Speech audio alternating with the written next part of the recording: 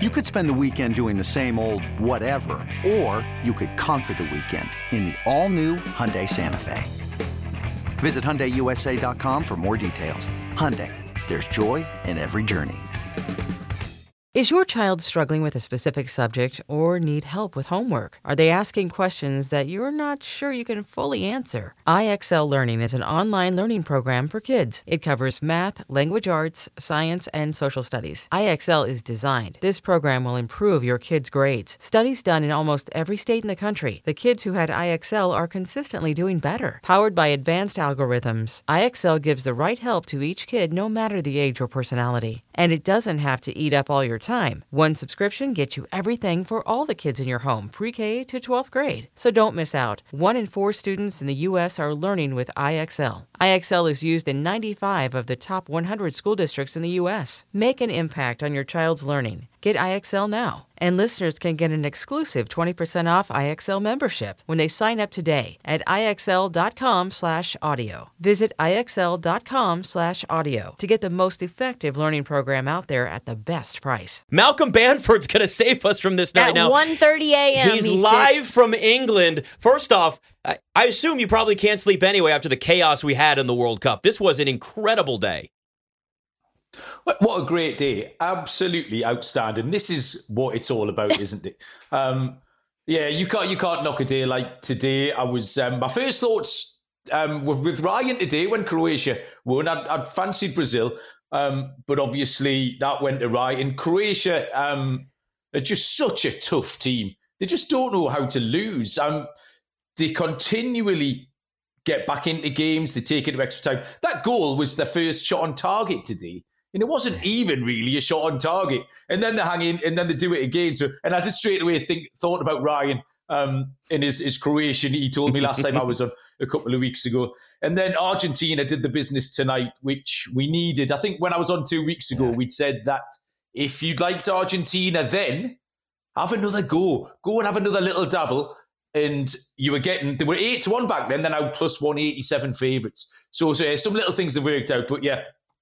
Really good day. And even if you lost your money, you couldn't not enjoy today. It was fantastic. And that was the thing, Malcolm. So it was a good day because I'm Croatian, was rooting for Croatia. But the problem was, man, is I bet Brazil to win the World Cup. So now I'm looking at the board, and not a great price for Argentina, plus 175. But I'm looking at France 3-1, or England plus 450, or Portugal plus 450. I'm sorry. Croatia's 8-1. Which, of course, I'm going to take a little stab with. But where would you go right now as far as the value pick, now that we've seen some upsets here? The value is probably with Portugal because you would see on the face of it, they have an easier route through to the final, just with getting Morocco. But then we've seen today, you're into the last 8 of the World Cup. There's no easy game. Morocco have just turned Spain over. Obviously, I'm kind of side with England. I'm not hugely partisan when it comes to the English football team, so this isn't my heart ruling my head. I do think England aren't the similar level to France, and France are priced up as favourites tomorrow. And I don't really think that's the case. They've got the standout player in Kylian Mbappe, but he's kind of about 75% of what France are going to throw at you. I think if you go 5 or 6 players beneath that, they're probably all England players. England have got 5 or 6 weapons. If somebody, for it, Kyle Walker, the England right back, if he can do a job on Kylian Mbappe tomorrow, that will take out a huge chunk of what France can offer. If France defend well, England could come at you with 5 or 6 different players, and they've got options on the bench as well. France have got another 2 or 3. Dembele is a decent player. Griezmann's okay. Giroud is okay. But I think if you can negate Mbappe, and that's difficult, he's a very, very good footballer and he's quick. If you can negate Mbappe, England have got a real chance, and then a little bit of a softer semi-final. Then, unfortunately, Croatia have got the Argentinians, and the Argentinians, although they took it to the wire tonight, they were pretty much in control of that game. I'm not entirely sure how that got away from them, and they ended up nearly blowing it. But the Argentinians just appear to be gaining momentum at the right time. They're playing well, and there's that little narrative with Messi. Everyone likes a good narrative. Messi looks in great form. That pass for that first goal was a really pretty thing tonight. Yeah, that was sick. I was watching Malcolm, the U.S. play. Holland. And I was pretty struck by the fact that it felt like the U.S. lacked really any semblance of a finishing touch, right? Like Pulisic, fine player, but up against Memphis, I was like, we need a Memphis, right? Like this team needs someone who's a striker when really Pulisic is known more as a winger, right? Like there's some rumblings that Florian Balogun might come and commit from PSG to the U.S. How do you think if that happens, that would change things for us? The fact is with football, it's a low-scoring game. Or do you want me? Would you like me to say soccer? I'll say soccer. It's a low-scoring game, and you need someone to put the ball in the net. And I think we touched on this while we were talking about the USA a couple of weeks ago. Is that as industrious as they are, they're hard-working, they're energetic, they're really well drilled when organised. The manager had them playing really well. You do need someone who can stick the ball in the back of the net. And it was never more glaringly obvious than when Pulisic went one-on-one with the keeper after 6 or 7 minutes in that game, and he hit the keeper's legs. And up until then, the USA dominated, and then Memphis Depay got one chance at the other end. It was bang, 1-0. The USA then dominated for another 30 minutes, right on half-time, second chance, 2-0. If you can get a little bit of magic, which you're talking about there with Balogun from PSG, it makes a huge difference because we're talking fine margins now. You're talking the last 16 of a World Cup or the last 8 of a World Cup tonight. I think that's, Ryan, where Croatia struggled tonight, is they were in that game, but I never, ever thought they were going to score. And like I said, that was the first shot on target, and even that took a deflection. You need, who's the lad playing up top at the minute? Kramaric just looks a little bit, he's not a prolific goal scorer. So Croatia are going to have to do everything right because their margin is very, very fine because they don't have a goal scorer. And that's exactly where US did everything correct up until a point. Same, but they could have beaten England if they just had a big number 9 who could stick the ball in the back of the net. But I mean, that's the holy grail. That's what everybody's looking for. Yeah, and we look at what the U.S. did, and it was considered a success given the recent history of this team in past World Cups. But, big picture, and Trista kind of touched on it a little bit, what does the U.S. need to do in terms of their overall program to develop more talent, if they can, to try and be closer to, the England and France and Brazil? Now, I understand, obviously, there are different sports here. People have theories over here in the U.S. about whether it's more want to go play basketball or, American football or that sense. Like, what are some things that you see that the program could do to maybe improve and have them be on a higher standard than where they are right now? I mean, if they have everything in place, even the culture, which might not be as strong in the US, but you've got Italian, South American culture. You've got enough football heritage there, soccer heritage, to be able to bring these people through. I think the first thing they need to do is strengthen the MLS. That needs to be stronger. Even though the big players will always go and play in Europe, pretty much the entire Brazilian squad, the Argentinian squad, all come across and play in Europe. I don't know how many of the US squad were over here. Maybe 9, 10, 11, sort of playing in the top leagues. But if you need a good MLS, and there's no reason why you can't do it as well. You've got a big country, you've got a lot of good franchises. It's very appealing to a player. But what you tend to have in the US is it's a bit of a donut, is that you have a lot of old guys, a lot of old European guys who will come across for a little bit of a payday, 35, 36. You've got all the young kids coming through, 18, 19. And then the middle's missing. The hole in the middle is the 23 to 31. The prime players, they then disappear off to Europe a little while. So if you can get the MLS right, but there's nothing stopping the US at all. They've got a lot of good players. They get a home World Cup in 2026. That's Canada, US, and Mexico. So they don't have to qualify. So they don't have that worry. They're automatically through because they're hosting. I think the US should go a long way. And you can say the same for Canada as well.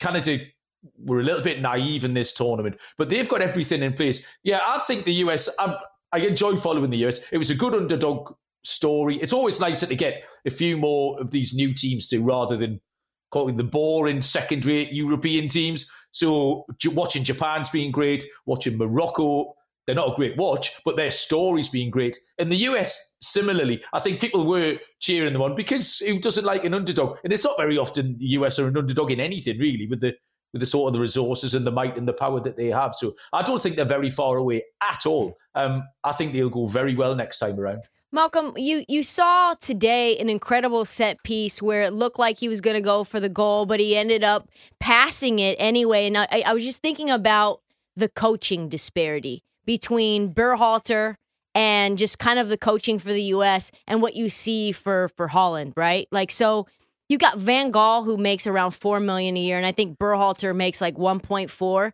Do you think, just to add on to Nick's question, do you think that coaching and investing in coaching from a monetary standpoint and just getting the best, depending on, like, doesn't even have to be necessarily someone from our country, like you see that around the world for the World Cup, that being a thing, like, do you think that would make a difference too?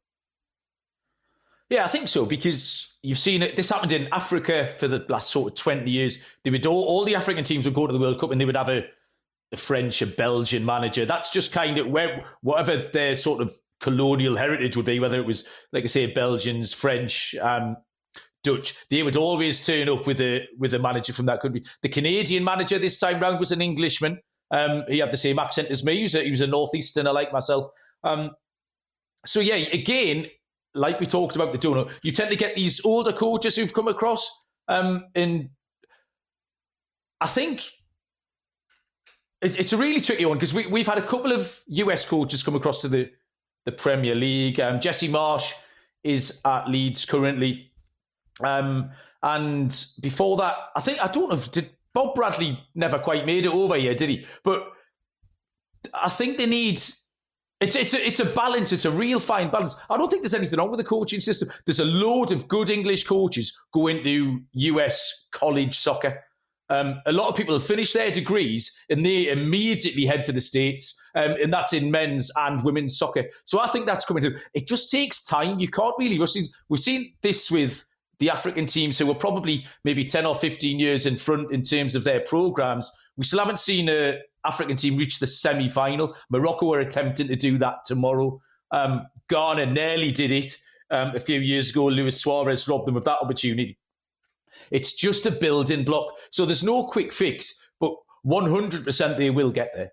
Tell you what, Malcolm, if we get even close to the rest of the way of the World Cup with what we saw today, I think we're all going to be pretty damn lucky to be able to watch these games. It was incredible. Yeah. Really appreciate the time. Thanks for coming on with us.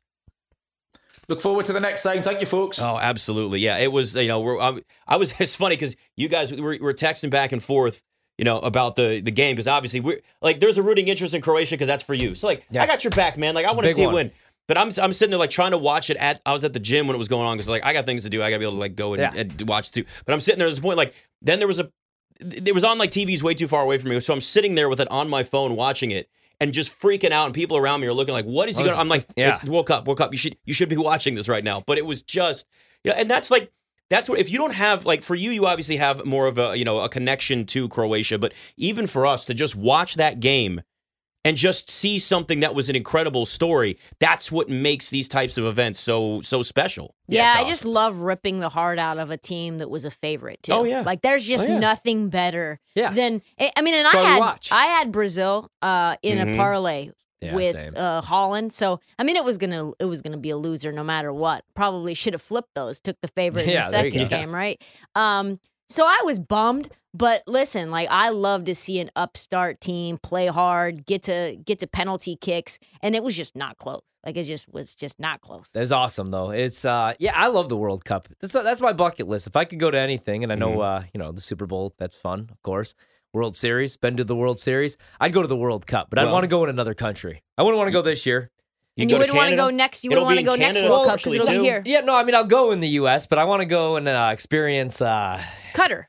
No. Can't get beer there. No. You can't do a lot of things. Yes. Pretty much like anywhere actually but this year I would prefer to go to. Last year in Russia, last World Cup in Russia was awful as well. Yeah, Russia, you wouldn't want to do Russia. Wouldn't want to do Russia. So in the future, let's look up some dates for you, some events. We're gonna get it done. It'll be in North America soon, so there's that. And then I still can't believe Croatia won, to be honest with you guys. But I did call it. I said they're going to win in penalty kicks. Yep. I just got a feeling, because I kind of had a feeling that just Brazil was going down because of my future bet, and I didn't really I didn't have anything. It was just because of the bet. Yeah, I didn't have anything with Croatia, so I had the under in the game. That worked out, but that was it. That was it for me.